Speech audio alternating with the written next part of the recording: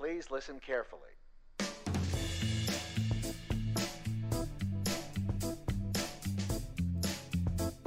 Welcome back to the Focus Target Podcast. This is your host, Smiley. With me, as always, Van and Chai. Good afternoon, gentlemen. Hello. What'd it do? It do Season 3, Episode 93.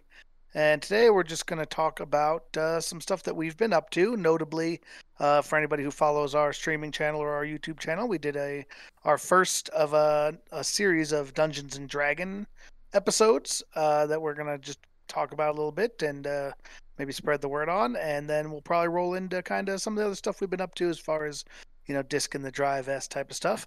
But before we get to all that, as always, we have a question of the day that we like to do here on the Focus Target Podcast. And today's question of the day, last week we talked about E3, and there's a lot of follow-up games, and we talked about sequels and stuff a little bit. So the question of the day today is, what game would you most like to see a sequel made for? I think we've actually done this question before, but we're gonna do it again, see if it's changed, see if there's anything new that's come to light since a lot of time has passed, maybe since the last one when Van said Half-Life 3. I think that's what started the whole Half-Life 3 meme on this pod. Guess what my many answer moons ago. is. So hopefully Van can come up with something a little bit different today. But we'll start today with Shy. Shy, what game would you most like to see a sequel to?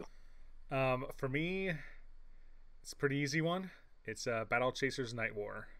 I am anxiously anticipating the sequel to that game, though there has been no news of there being a sequel. So you'd think a game like that, I'm sure there's more comic content that game is based on out there that they could draw from. So you'd think there would be certainly the potential of something like that. And it's got a cult following. Like, the people who like it really like it, but I just don't know how many people got into it. Like, even people who I know would like it a lot, like you and Tankin, friend of the pod. Like, not that you guys haven't wanted to try it out, you guys just never find the time. And I think a lot of people out there probably with that game look at it that way. Like, they're like, I want to play it, but I've just never had the time to play it. I mean, I've put some time into it. I probably put 20, 25 hours into it, which is pretty decent. Yeah, that is good. I just never finished it. I never got all the way through it, which is a long list of games that's true for. Yeah. And the studio got involved in other stuff. They did like another Darksiders. Like, there was a Darksiders like isometric game that came out they did. And so, I think studios sometimes get on other projects and then you're just like, are you ever gonna come back? I don't know. Yeah.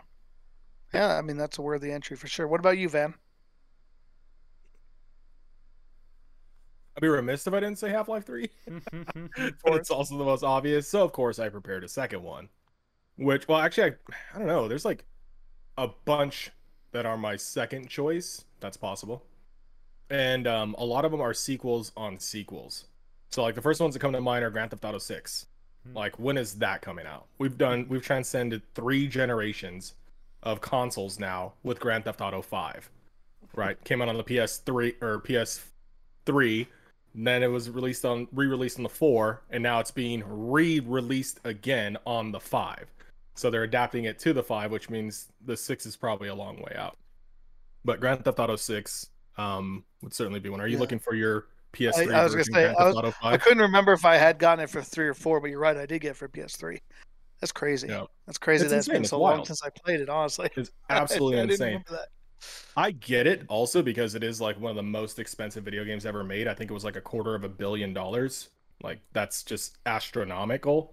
But their investment is certainly paying off. Their online is still running really hot. It's getting a lot of traction. It's one of the most popular streamed video games is Grand Theft Auto Online and whatnot. So they're still making buku bucks on that bad boy. Really, and they're still doing content updates too. So, which is pretty cool. But yeah, I guess I'll just settle down on Grand Theft Auto 6 and Final Fantasy 7 too. I mean, Final Fantasy 11 too. I don't know how that would work, but yeah, I doubt it would anymore. Probably wouldn't be anything like what we wanted, which is the shame. Yeah. Or anything that we could even do if we wanted to. Well, to answer the question myself, I would say the game I would most likely see a sequel to, and I honestly don't remember what I said last time, so call me out if this is what I said last time.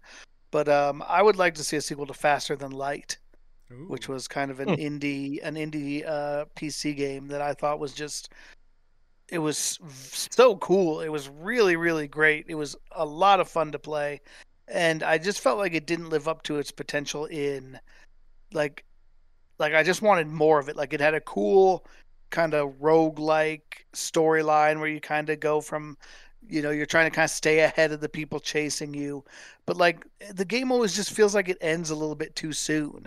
And it's like I would love like just like a free mode where you could just like let me play, let me build up my ship, like let me build up like there's like I can think of like 3 or 4 things off the top of my head that I would like to see in a sequel, like ship customization. It seems like you could make a ship builder very easily using like kind of the blocky parts that they have. Like you should be able to make your own custom ships. That would be awesome.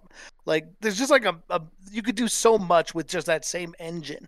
Like take the core of that game and just make it give me more of it. Like but and like I kind of hoped over time that they would. Like Faster Than Light's been out for a long time now. Like the game's like 8 or 10 years old or something, but they've never come back to it. Like they've never gone. And like there's been some cool stuff that I think people have done that are reminiscent of it, and that kind of have taken some of the pieces of it, which is cool. But still holding out for FTL2, even though I don't think it's ever gonna happen. Have you ever looked up that developer to see if they've like worked on it, like what other projects they've worked on, or like did They get did. involved? They did something else, and it was very different, and not even the same kind of game. And so I don't think I really got into it, but I do check the Steam page every now and again to see if there's any kind of news. But yeah, that was a good one. All right, well, if you, our listeners, have a sequel that you would, are itching to see one day, let us know. We'll have our contact information at the end of the show, and yeah. So let's get on to the meat of it, gentlemen. What have you been up to? I know what you've been up to because I was up to it with you recently, and that is Dungeons and Dragons. So I had approached you, both the two of you, recently about doing a really in-depth, in-person Dungeons and Dragon campaign that I really thought would be a lot of fun, that we could stream and we could put on our Focus Target YouTube and everything, and maybe some of the viewers would be interested in such a thing. But the problem was obviously like getting us all together, takes a lot of time and coordination, and as well preparing that level of D&D session. I really want to have some time to really make it very, very up to par, both within the game and with the production. So instead of waiting for like a year and a half to actually get to that, we thought maybe it'd be fun to do some online kind of prologue-y D&D and kind of ramp up to it a little bit, kind of give people a taste for us gaming over the computer, which isn't as good as in person, of course. But we decided we're going to try and do maybe once a month, get together and do some Dungeons and Dragons on the internet. And we did that our first session last Saturday. So I'm going to start with just the question of how do you guys think it went? And what did you like about it, dislike about it, or other comments? And I'm going to start this time with Van. I thought it was fun. I thought it was I think for me personally, it was easier to play because I understood it a little bit more. I understood the dynamic in combat and what your skills are and who you really are by you kind of, and I'm sure this was intentional. You were there as a support person during character development, but you weren't actively assisting us. And that made me have to do a lot of my own research into the book and how do I, just fill out a character sheet. What are my ability scores versus modifiers and all that stuff, and had to learn everything. But in doing so, I learned a lot about the game, shockingly.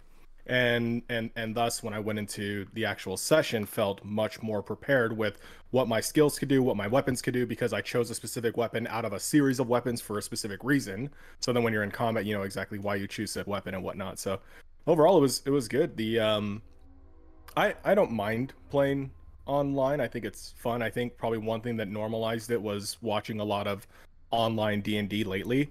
So like with Critical Role and a couple other series doing online D&D, I've been watching those a lot lately. So it just felt like we were just another, not a demeaning like just another campaign, but it felt like this was the norm. This is how it goes. Yeah, exactly. Just another group of nerds, just another group of people in their new age midlife crisis.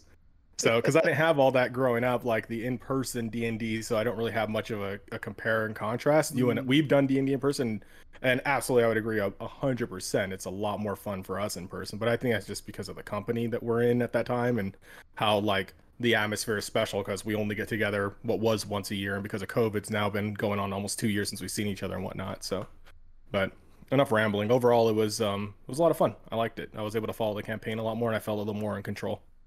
Ironically. What about you, Shy?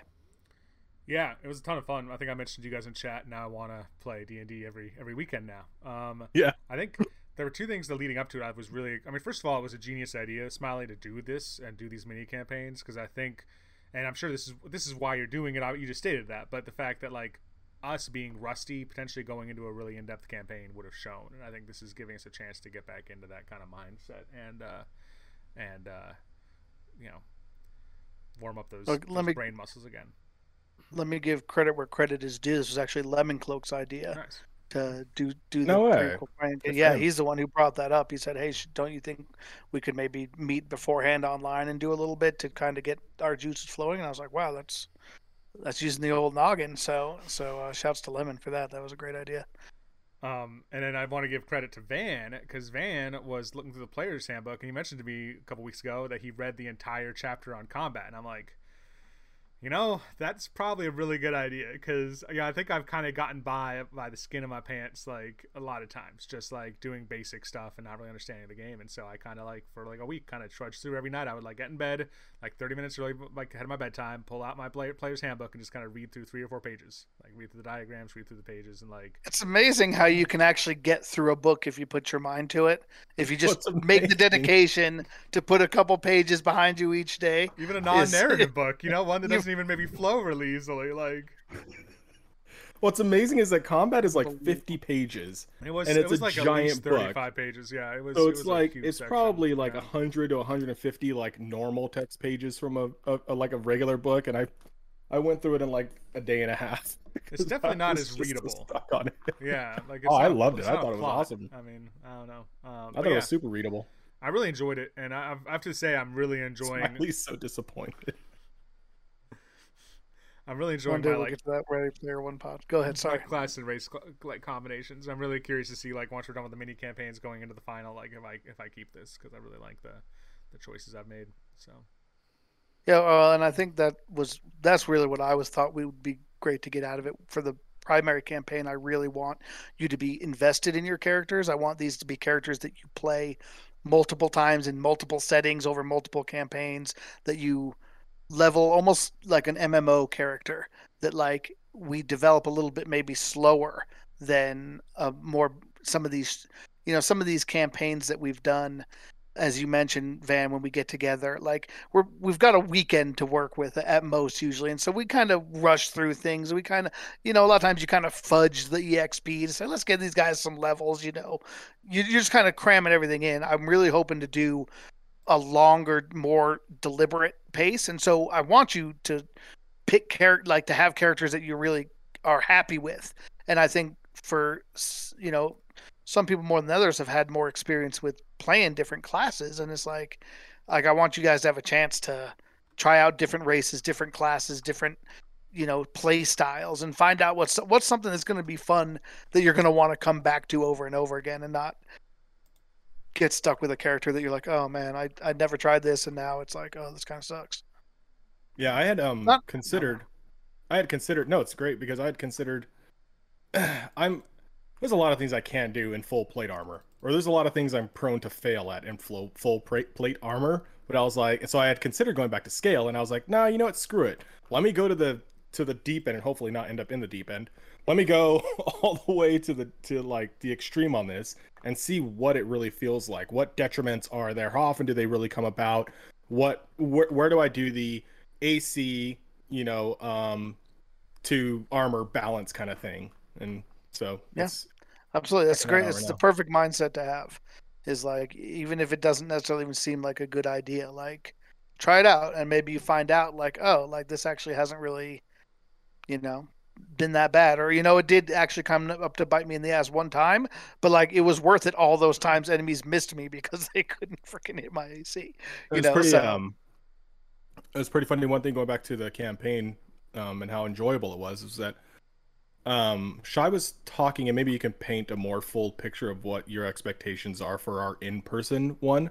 But Shy is like, oh no, I think the expectations are like, while we're there for and sorry, Shy, if I'm bastardizing what you said, but 1 to 2 days straight, we're thinking of like maybe an 8 to 12 hour session or something like that. And I'm like, damn, I don't know if I could play D&D for like 8 hours straight. That just sounds like a lot.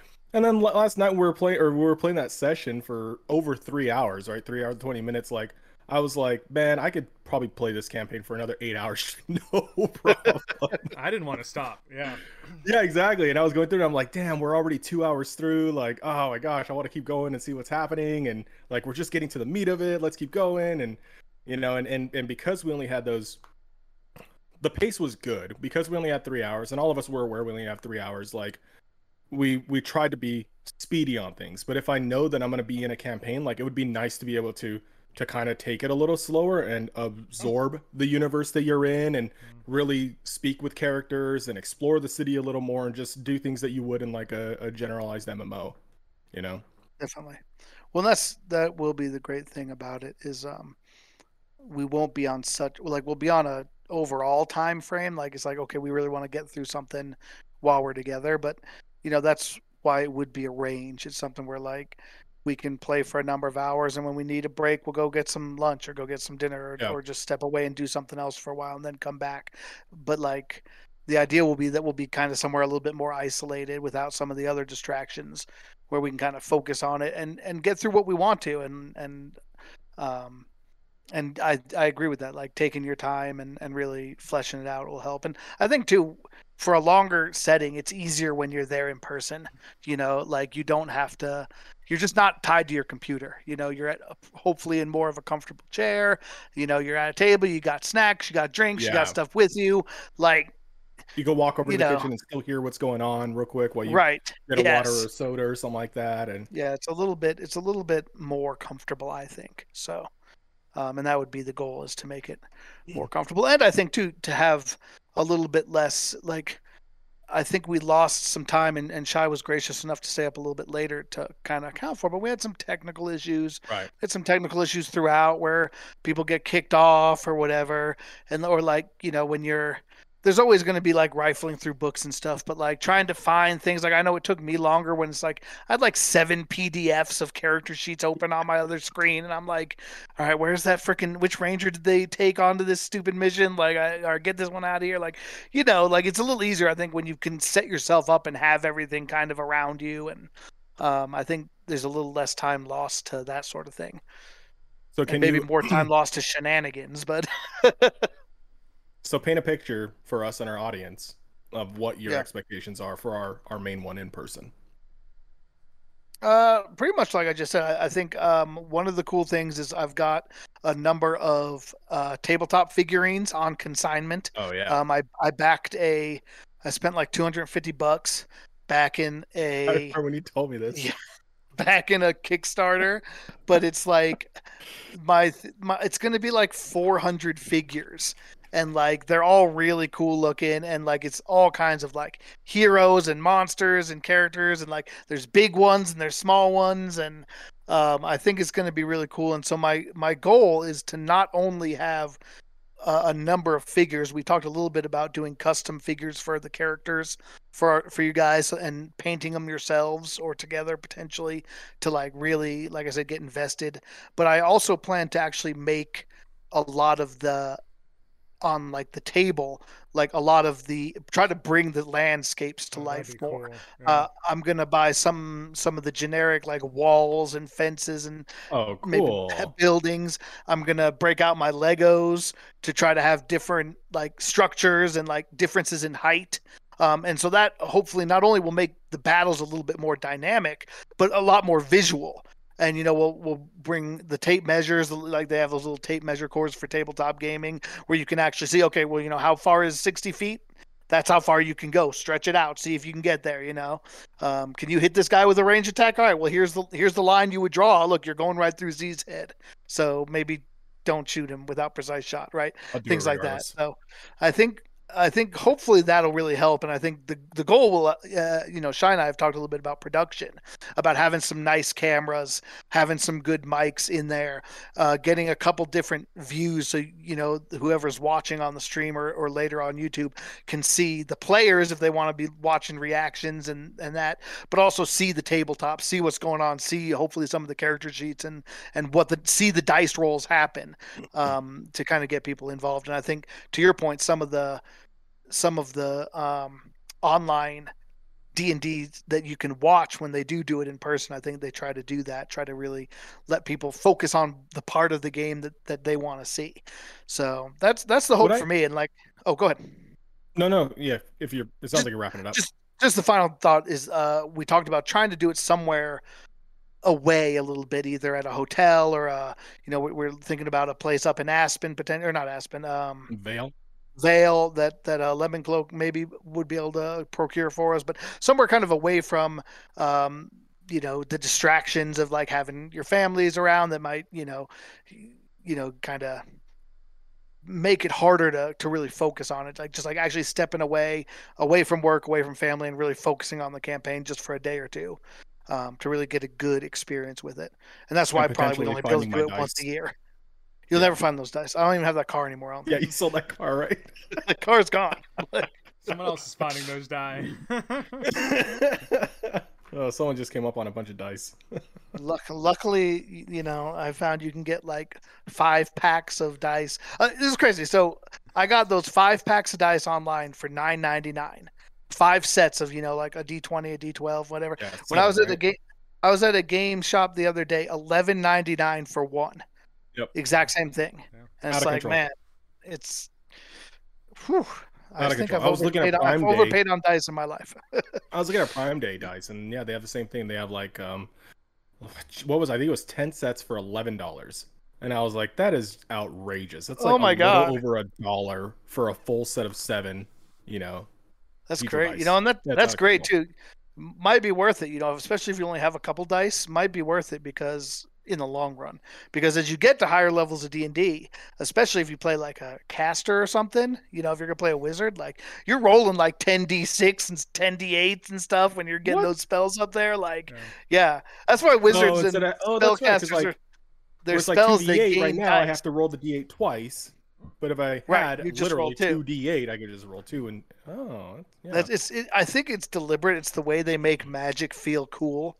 Like you don't get that with physical combat, as you found out because you asked me about it. As you go up in levels, you get multiple swings. So you attack and like in that case, usually you roll the dice separately once for each swing because you have to add your strength to it each time. But with magic, as you level up your magic just adds dice to it. So it starts with you roll 2d6 damage and then you add another d6 every other level. And so then when you're level 20, it's like 10d6 and you're like, yeah. Boom! And you roll the dice. Like it's one of the great joys of being a spellcaster in D&D. Joyful. A little spurt of flame comes out because you rolled 10 ones. I have my pirate poker dice set, but everything's not going to be a D6. Otherwise, that would be convenient because there's like 36 in there, I think. So I forgot. Oh, I remember what I was going to say. So funny enough, like the 2 primary D&D campaigns that I've been watching online have been. I don't know how to say this. They're good in production, as in like good quality or good audio, good video, and all that stuff. But they really don't explore maps and have moving maps and everything. It's just a panel of players and then the DM, and it's just all 5 of them talking. 4 players and 1 talking, or 6 players and 1 DM or whatnot. And it's just them talking through the story without like a tabletop illustration at all. And I know that's one thing that we're trying to incorporate, but. It's very traditional. That's more of a traditional D&D, I think. Is when D&D started, I think it was very much like it's kind of like reading a book, right? You're versus watching a movie, right? You're imagining the things that the DM is saying, and you don't necessarily have a map or a tabletop or like a isometric view of it. And so we're kind of playing more of a hybrid. In a way, by having the tabletop figures and actually, mapping it out like that. Usually you just had to, keep in mind where things were in your mind. Like that's how I learned to play D&D. It was like we never used figures or anything when I first started. It was more that my friend Russell and I had gotten like a whole host of these Mage Knight figurines and ended up being like, why don't we use these for D&D? These are perfect for that. And that's how that kind of started. Those are the figures you've used in the past. I think probably another reason for that too is like I think you start getting a lot more complicated when you try to like bring in like landscape. Like that's when we'll over the course of this next year we're gonna have a lot of conversations, I'm sure, especially Smiley and I, like as you're designing stuff, like then we'll have to talk about like, well, like live, what will that look like, and what, you know, what expectations can we have? Because definitely, like, yeah, it'll be interesting. I'm almost like thinking in my head, like what we may have is we may almost have like I might act as like a cameraman to a certain extent during the campaign, like either like have a camera that I would move around, like maybe there'd be a couple stationary cameras, maybe I would have a camera that would go from like the landscape to like, you know, like just because there's only so many shots we can get, like, you know, unless we start like, you know, have 8 cameras set up, and then like it's gonna be interesting with a producer. And I mean that's probably what I'll be doing. Like I'll probably be live switching between stuff, like, and we'll have to talk about that too, like what I mean, and just what that would look like, because I'm sure that you won't want me doing too much stuff like that while we're doing a campaign, because you want me to be involved, so we'll want to set it up as much so there'll be as little of that as possible. The way I pictured of it is if we'll have a big table, the landscape and the characters will be at the center as is typical. Everybody will be around. And then I thought maybe you kind of have 2 cameras kind of on opposing ends of the room. So you kind of get a half and half viewpoint, maybe kind of off center. So like you can see the same thing from either angle, but both should be kind of centered on the table itself is how I would picture it. So. And I just, in my mind, I think of like close-ups, how impactful like close-ups can be. Like it'd be cool to have maybe a camera where you could get close-ups of like the action on the thing, or like you said, dice rolls. Like if like we all rolled our dice in the same spot, like in a bowl or something, and we had a camera on that, and like when people do like important dice rolls, you can cut to that camera and everybody could see that. I don't know, just like stuff that like that that could be cool. The dice bowl where you throw your die in the bowl whenever you roll. That'd be crazy. And it's funny too, just as aside, like you mentioned how you're gonna be building all this stuff. We talked about like, you know, me moving out there and like being closer to you guys in the same time zone, whatever. And like that's like, are you announcing it right now to everybody? No, I'm not announcing it, out? But like that would be like awesome. Like I would love to be part of that. Smile, like come over and do like builds, like because I love the idea of, like I used to love Legos and like, but even like doing like paper mache stuff. If like you were like trying to do maybe like some like that'd be awesome. Hills and stuff, like with fences. Great to have somebody help me paint 400 freaking figures. Like just throwing that out there. If anybody's got experience painting figures, and lives in the Denver area, come on out. Figure painting with Smiley. All right. Any other? Oh god, that's going to be my next segment after Smiley's gaming corner. It's going to be Smiley's painting corner, and it's just going to be painting the figures and yapping about random stuff. I just talk about my Harry Potter fanfic today. Paul Ross or Bob Ross. I see retired Smiley is like you're like 65, 70, like out on a porch in your house, like. Today we're doing a gnome archer. Let's see what colors we should do. Let's put some happy little blood specks on this sword. Yeah, that's good. That's the ticket. All right. I know you were gonna segue us out of here, but before you do that, I want to ask you what you thought, because we've expressed how we thought it went and enjoyable and all that stuff, but you haven't mentioned anything about how you thought. Well, the players were subpar. I mean, they didn't die once to any of my tricks or traps. You know, I tried to lure them into a ambush situation. They didn't. They didn't trust my backstabbing thief. They thought he was too nice, I guess. Oh, all right. Friendly. Sorry about that, guys. Too friendly for you. So that was good feedback. Not to lay it on so thick, huh? All right. You know, that's fine. But no, I mean it was good. It was fine. I think I definitely I still don't like the online as much. Just coming from, it doesn't feel like D&D when people aren't all there, but it definitely helped having the video, I think, and it helped just to like it kind of kept everybody a little bit more engaged, I feel like, whereas in the past sometimes we've had problems with people maybe multitasking or getting a little, you know, not really checking in. And if I would say there's one thing I would like to really do better is try to work out some of the kinks of combat and speed things up a little bit there. Like I felt like there was a little bit too much administration in combat and not enough actual battling. And so we did a lot of stuff to set up a combat, and then partially due to Van's ridiculous dice rolls where he just mutilated the enemies. You know, I felt like we did a bunch of stuff, and then some people didn't even get a turn, or like their turn was like, okay, I'm just gonna wait and see what happens, and then they never did anything. It's like, that's not fun. That's how you get people to check out, is if they're not involved. And so it's also hard when you're lower level, and I didn't want to throw too much at you level wise for the first thing, especially because, as you mentioned, I wanted to let you do your own thing and kind of learn. But it'll be better once we get a little bit higher, and we're gonna start delving into some higher level characters as these prologues go on, because I want you to experience what some of these a lot of these jobs are a lot different at level, say, 10, 12, 15 than they are at level 3 and 5. Like, you just have so many more options. It's especially like spellcasters, like you just have a lot of different things you can do. So once we get into there, I think it'll be a little easier. When you're very low level, it's like, if you make the monsters too hard, they just one-shot your characters too easily, and that's not fun either.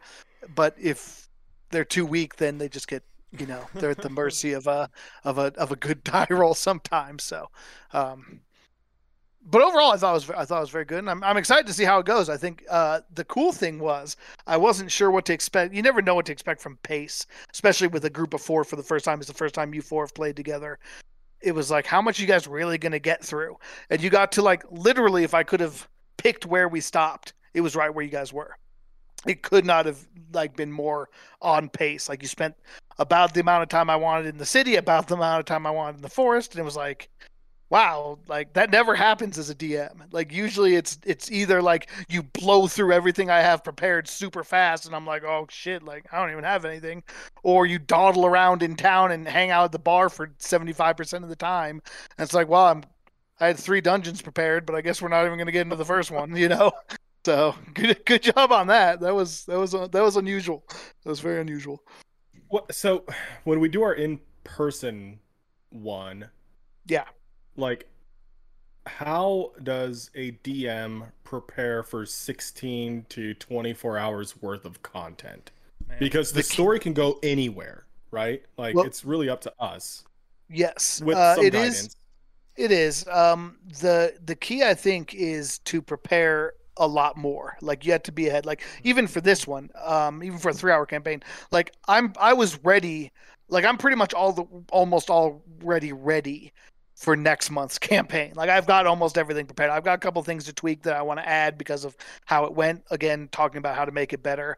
And I need to probably prepare a little extra just in case you guys go faster than I expect here. I want to have, I was thinking, like, maybe I better have a little something extra on the end just in case we have 30 minutes, 45 minutes at the end. I want to have something to do and not just be like, well, you guys finished because we're done early. Like, that's not as much fun.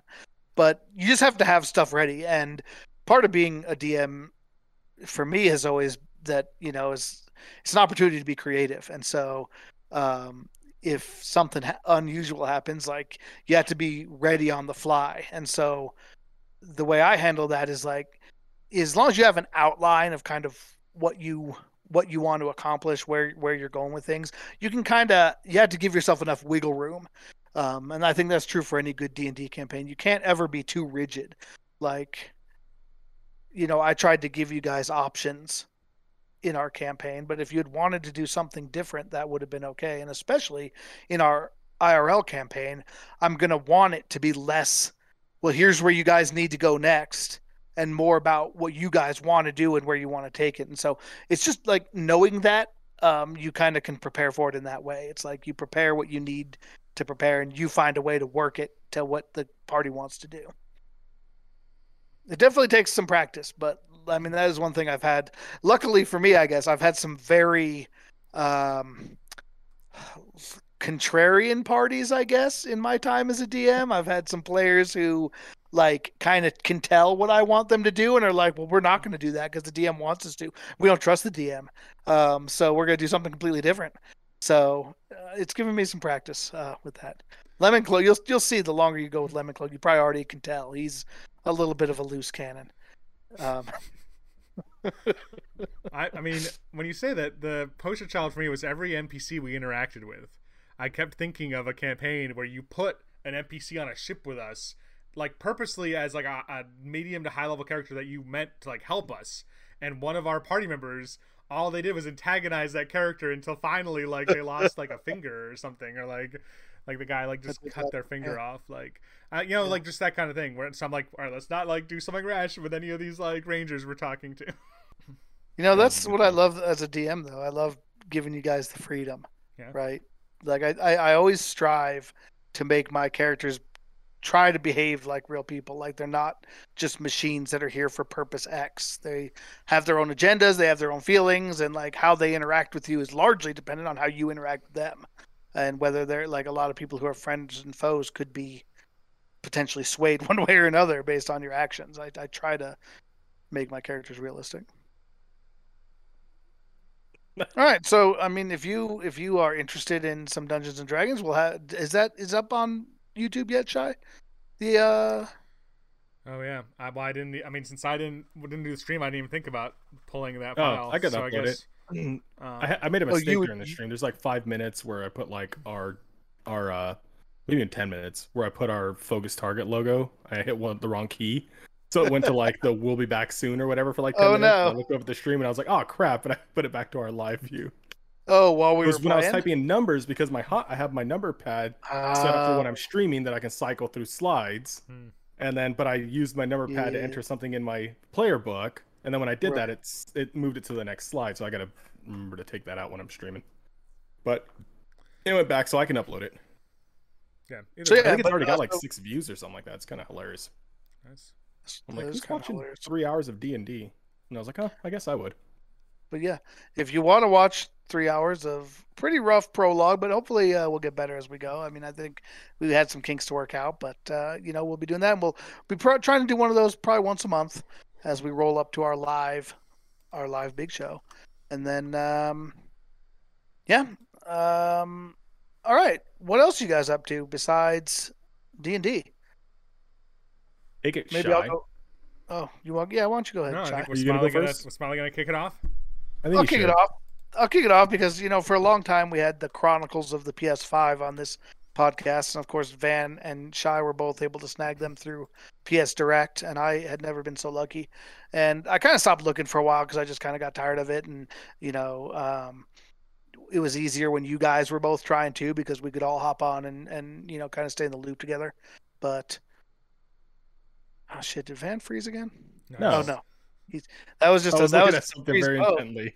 Yeah, clearly you were, because you didn't move anything at all. But so finally, I've been looking again now that the Final Fantasy VII Intragrade or whatever has come out. I'm interested in that, and I feel like I might as well just get it. Especially when I read the news that the CEO of Sony said that PS5 shortages were likely to extend into 2022, and so I was like, okay, well they're not going to be back on shelves anytime soon. So it's so sucky.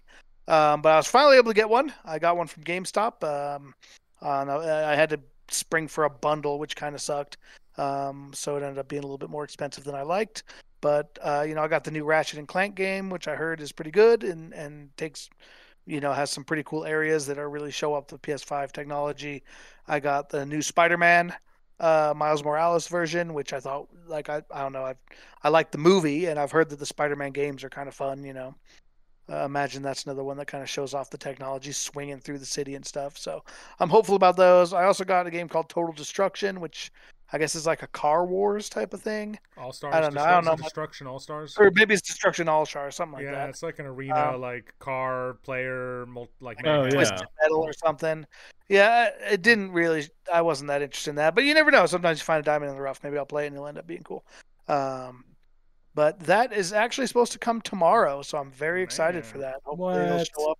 Yeah, it said originally it was Friday, and then they kept being like, okay, now it's going to be Thursday, and then it's like, oh, now it's on track for Wednesday. So hoping that'll show up. Since we all have PS5s, are we going to start playing Destiny together again? PS5 Destiny. Shy stays up till midnight to play Destiny with you guys. I don't want to play Destiny. Something was making me think of Destiny the other day, and I don't know what. They just released the Vault of Glass on Destiny 2. Vault of Glass. Like a redone Vault of Glass. Yeah. That was a good raid. That's something. That was a good game. Yeah. Like I was thinking of a part of that game the other day. Like I was thinking of a scene from it. And I was like, "What game was that?" And I was like, "Oh, that was Destiny 2, wasn't it?" I don't know what made me think of that, but so funny you should mention it. But yeah, so I've got PS5 coming, and then of course this week is Legend of Mana remake, which I've been excited for about 3 or 4 months since they announced it. That is already pre-purchased on my Switch on the 24th, which is Thursday, and then that new Mario Golf game comes out that I'm actually kind of interested in on the 25th. But probably I'm going to wait on that one because I'm going to have plenty to play, and not nearly enough time to play it in the coming weeks. So that'll be on the back burner, and maybe I'll see if it ever goes on sale because it's like $60. Like, seems like there's a lot Nintendo of content. games. Yeah, that's right. So that's the big news out of Smileyville. Now we can go to Shy. What's up, Shy? Yeah, I've been doing a number of things that are. I've been doing a lot of non-gaming things. One thing I think I mentioned this. I forget if it was on the podcast, but I took up the cello. Started learning cello. Yes. So this Are you gonna play something for us? No, my cello is actually not here. I keep it at work. Okay, it's sad. I've been right. So this weekend will make a month since I picked it up. It'll be the 4 weeks this Friday since I first picked up the rental. I've been pretty actively practicing every week. I had these I've never really tried learning an instrument, so I had these really high hopes that I was going to practice 10 hours a week or something. And I find that 30 to 45 minutes a session is actually pretty good for me. By 45 minutes, and I'm like, man, my brain's kind of tired. I've been trying to think of positions and different things and reading sheet music, and it's man, that's it. So I've been practicing probably 4 to 5 hours a week. I've been recording myself every week at the end of the week so that eventually I can look back and see progression. A lot of people do this online. They have my first year playing cello, and it's a minute of each week or what. That's 52-minute video, right. Maybe 30 seconds or 10 seconds of every month, maybe, I don't know. But so maybe I'll share a video with you guys from this coming weekend, because I learned how to play Ba Ba Black Sheep the other day on cello. Nice. Nice. I'll put my kids to sleep. There you go. So it's been cool. I've been enjoying the cello. One of the cool things for me is I feel like it's a lot like playing Final Fantasy 14. I was thinking about this the other day, and I feel and I know this is gonna be very controversial because it's very much something I think Smiley hated about Final Fantasy 14. But I feel like it's like learning a boss fight. So you have, especially with the cello, and I think any instrument, you're reading your sheet music, and you've got the positions that you have to have your hands in to play whatever instrument, whether it's a guitar, cello, a flute. And so I feel like reading the sheet music is like learning the boss pattern, and you're memorizing it. You're memorizing what you do for the song, the notes and whatever. And so it's like learning this rotation of a boss. And then your positions is your DPS rotation. So you're learning where to put your fingers or your hands or strumming or whatever. And so I was I feel is everything that we as humanity do, is it just it's learning new systems. We just want to learn new systems, and it's a lot of it's making things mindless to a certain extent. It's practicing something till you don't have to actively think about it, and you can see something and react. And so I don't know, it's been cool. Couple of things. Interesting comparison, but I do think it's apt. Yeah, it's a cool way. It's a very gamer way to think about it, but I think it's true. And so I was I wonder if a lot of MMO people who love MMOs, especially very rote MMOs or rotational MMOs, games with DPS rotations and boss rotations, if have never tried learning an instrument, if that would appeal to them, because it actually is kind of tickling that same kind of concept. And just a couple of the non-gaming things specifically I've been doing. There was one. What was one I wanted to talk about? I forget what it was. Well, one thing I definitely wanted to do was I wanted to call out the last Disc in the Drive episode we did, 89, where the question of the day that time was recommend a Netflix series. And a Netflix series that Smiley recommended in that one was the Castlevania animated series, which then over the next 2 weeks I watched all 4 seasons of it. And man, that was really enjoyable. I really enjoyed that series. Definitely pretty mature. Definitely not a kids cartoon by any means. Very violent, along with other content in it. But I thought it was very well done. The voice acting was great. The animation was good. And I thought the story wrapped up really well. So I'm about halfway through season 4, and I'm definitely interested in the different storylines. So interested to see where it goes. All right, Van, what about you? What have you been up to? What? I have a question for Shy. Are you getting lessons, or how are you learning? Are you self-teaching, online, so books? When I picked up the cello, I got a beginner book with it. and I've been doing watching a bunch of YouTube videos as far as like how to hold your hand, how to hold the bow, like different methods of like bowing. There's a guy at the grad school that I work at who plays cello, and I'd contacted him about giving me lessons. And he didn't respond to me for like 2 weeks. So eventually I just emailed him again, and I was like, hey, I'm sure you're busy. I feel like I'm actually doing all right now. Let's just call it off. And then he responded. He's like, oh, I thought we were just going to see each other like at church or something. And I was like, okay. So I might do lessons with him. Part of me is like, I'm already paying a rental for the cello, so you add lessons onto that, and all of a sudden, like it's getting quite lessons expensive, aren't cheap, man. And so like I might just like see like just kind of roll by myself for now with YouTube and like going through books, and then just if I feel like I hit a wall, maybe like try to do some lessons with him. But that's pretty fascinating because like just conceptually, 15 years ago, you couldn't learn to play an instrument on your own, right? I mean, I guess you could buy a book, and you're only going to get so much out of how you interpret what the illustrations are saying. But now with like the advent of YouTube, like if you want to dive into a theory or something specific, like you can. It's pretty amazing, pretty fascinating. Yeah. I feel that way about home ownership. Like I don't know how people knew how to like fix anything in their own home. I guess they didn't, like unless maybe their dad taught them or they knew somebody. When something breaks, it's like I always just go to YouTube, and it's like, how what do I do if this little piece broke off my faucet or whatever? Like, right, it's all kinds of like cool DIY stuff you can do now thanks to the power of the internet sharing knowledge. Yeah. So yeah, like a drywall hole, right? Hole Right, in your yeah. drywall for some reason. Like before that, it was like, oh crap, let me hire somebody for $300, and now Right. it's like, oh, let me go online and see what 4 materials I need and what Right. 30 minutes I need to spend to fix this thing. It's like Exactly. so much Yeah. better. Cool. All right, Van, your Um, turn. What do you got? What have you been up to?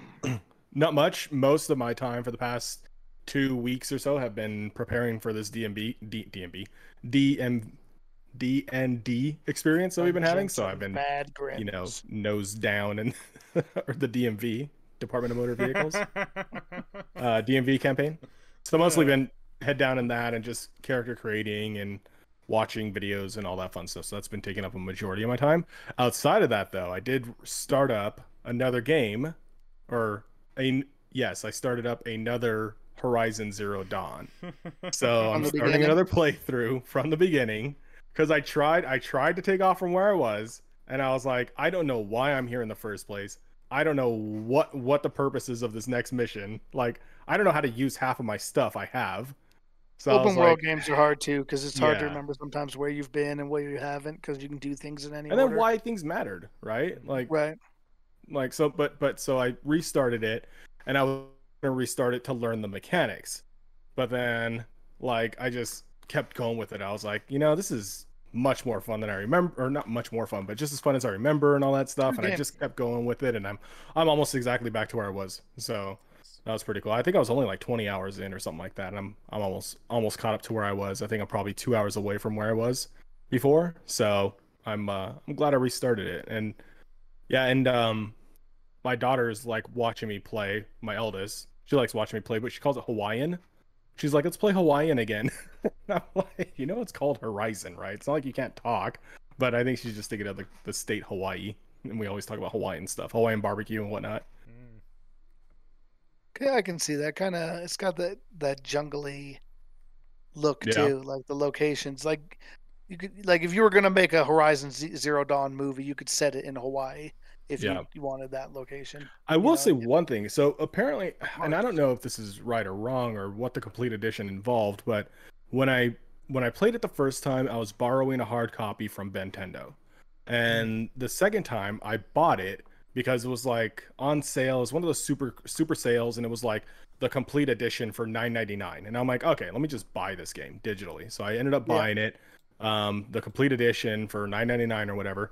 And I feel like there were quests that either I missed in the first one or that are now included in a quote unquote complete edition or not. But I would imagine that a complete edition probably doesn't add quests in the beginning. It probably adds like later on quest or something like that. I don't know. It felt a little different, or it's just been that long since I played that it still felt new and fresh, and that was one of the things that kept me going, which was kind of cool. I was like, I don't remember this quest, or I don't remember this being here, or I don't remember this weapon. So interesting. Yeah, I don't know the difference between the two. I don't know either. I don't think there is one. All right, I'm gonna hit very quickly one that Van and I can talk about, potentially more in the future, and maybe we have already in the past. But that'd be Rune Factory 4, which is I've been trying to, like, I picked that up. I found out that there was a Switch version called Rune Factory 4 Special, that has a bunch of added content and stuff. And I loved Rune Factory for the DS. I thought Rune Factory 4 was one of my favorite DS games. And so I thought, oh, this would be fun to play on the Switch and to have and come back to. And because half the time when I go somewhere, I only bring my DS because of Rune Factory. Like, that's what I would play on it if I went anyway. And now it's like, well, I'm bringing my Switch anyway, so might as well have it for that. So I've been playing pretty hard through that while before the arrival of Legend of Mana and my PS5. And I've really been enjoying replaying through it. That game still kind of holds up. It's just got a really great crafting and combat system. I love the way they go together, and I think what I like about it more than maybe like a Stardew or a Harvest Moon is how much there is about combat and exploration and dungeons. And it's a little bit more of a combat and fighting game than like, it's more equal. Like, it's an equally a combat and fighting game as is a farming game, whereas a lot of those other games are heavier on the farming and life simulator and kind of have combat thrown in to an extent. And so I was wondering, Van, if you were thinking about still picking that up at some point. I know you're a fan of the original. Yeah, I would certainly want to play it again. Right, mm-hmm. But I got a lot going on. And like, so there's all these other games I want to start too, but I'm like, let me finish Horizon. I'm not gonna not finish this one again. Yeah. So and I'm not going back to it because I don't want to play it. Like, I'm still enjoying it. So I'm like, let me just not dangle another carrot in front of my face. Because like, Warzone, for example, or even Cyberpunk, they've released enough patches now where I'm like, okay, let me give it a shot, see if it's not as erroneous as it was before. I bought a computer to play the game, and I haven't even played the game. So Battlefield 2042. Yeah, but we got like months for that, so we're okay. When that comes, though, everything else is stopping. I don't care where I'm at in Horizon. If it's not beat by then, too bad. Well, yeah, if it's not beat by then, it probably won't be. But yeah. I've been the same way with some games. I'm trying to really like buckle down and get through a game. It's like I can't start one, and I actually use that as motivation. It's like, well, if I really want to play this other game, better knock this one out first. Like, let me get some work done and knock it out, and then I can move on to the game I'd rather play right now. So it's kind of a weird way to look at it. Shai, I want to hear about, I know we're getting lower on time, I want to hear about your Ninja Gaiden experience. I feel like you talked about it briefly. Yeah, it was in chat. The other other day. Chat with you and Tankin, actually. I was talking a little bit about it. Yeah. Really quickly, too, I just want to give a shout out to the thing I was trying to remember from the last like non-gaming stuff was watching hockey. I've been watching a ton of hockey and just like falling in love with the game. Like, realizing that how long I watched football, like how much I didn't really care to like learn football or even watch games that didn't involve the Seahawks. And now I'm just like watching every hockey game I can and just like awesome game. Really enjoying it. That's because the NHL playoffs are so good no matter who's playing. Well, and as a fan of somebody whose team had, up until recently, missed the playoffs for like 10 freaking years straight, through like the aughts and the early 2000 like tens. I don't know what you call the tens, whatever. Like, that's all I had was other teams in the playoffs. But like, the NHL playoffs is just, it's so good. It's so good. It's so enjoyable to watch. And like, the games are at such a high level, like, you just want to turn it on. That's why I think like one of my favorite times of the year is that first weekend of hockey in the playoffs, when there's like all the series are going. So there's literally like 3 or 4 games every night, and you can just watch hockey from like the time you get off work until like 10, 11 at night. And it's just straight across. And it's just like, hell yeah. It's a great time to be alive. Yeah. All right. Sorry. Go ahead. No. Yeah. So, so I just wanted to mention that, but yeah, Ninja Gaiden, it's kind of mixed feelings. It's been great playing it again. Like especially the first one, like, it just brings back a lot of good memories. It is, I don't know, I have a couple thoughts about it. So like, and I knew this going in, but it's the Sigma versions of the Ninja Gaiden games. So like Ninja Gaiden Remake came out for the first Xbox. Then they made Ninja Gaiden Sigma for PS3. And then they made Ninja Gaiden Black for Xbox again, like a re-release of the remake of Ninja Gaiden, but like remake, but with all the stuff that they added, because they added stuff in the Sigma version, but also like even more stuff, like slightly enhanced graphics, whatever, and like harder. It was the hardest version of all the Ninja Gaidens, and had like even a harder difficulty mode. And I'd read that Ninja Gaiden Sigma was easier than both the original Ninja Gaiden as well as Black. And it definitely feels that way. And I started on normal. I figured I'd play through the first 3 games on normal and then maybe go back and play through them on hard. Because I remembered it being hard on normal. And it's not that it's like a walk in the park, but I think I just have a lot of playtime in the games.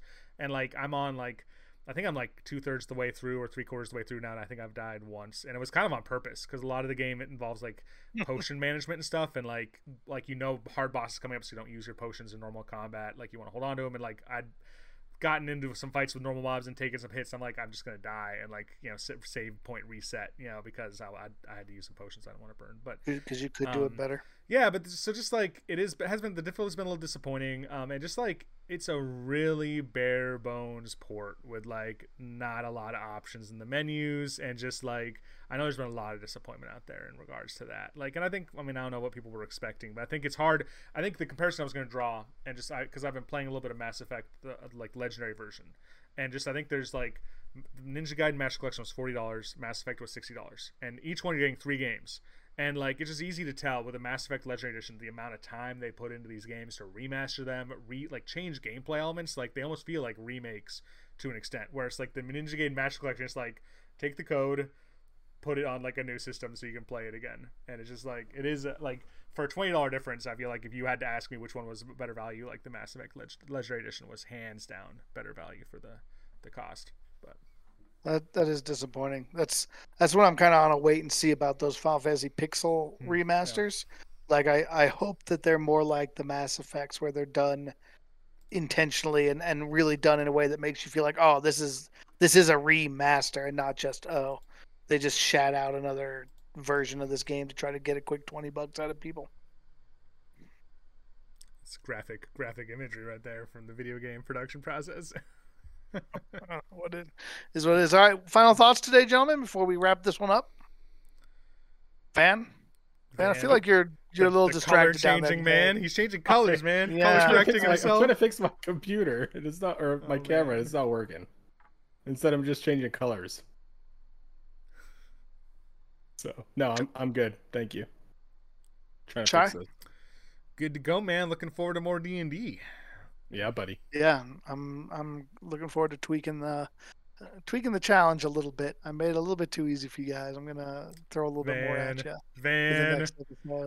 I was afraid of that. When I die, I wanted to make sure I put you. I wanted to put the statistics out there. Like, hey, this was an anomaly. Or Smiley, I'm not really this strong. It was the nature of a D&D campaign to adjust things as things go along, try to keep the balance right. All right, well, if you've got stuff that you've been doing that you'd like to share with the Focus Target podcast, drop us a line. We've got a Twitter account at Focus Target. We've got a YouTube page, Focus Target Podcast, and our email, focustargetpodcast@gmail.com. We, of course, are also streaming live on twitch.tv/Focus Target Podcast. You can see all of our previous episodes. Our D&D stuff is on YouTube and on Twitch, so check us out there. And thanks for being with us today. It is Season 3, Episode 93 of the Focus Target Podcast. I am your host, Smiley. Shy. And I'm Van. As always, cover us, Porkins. We're out.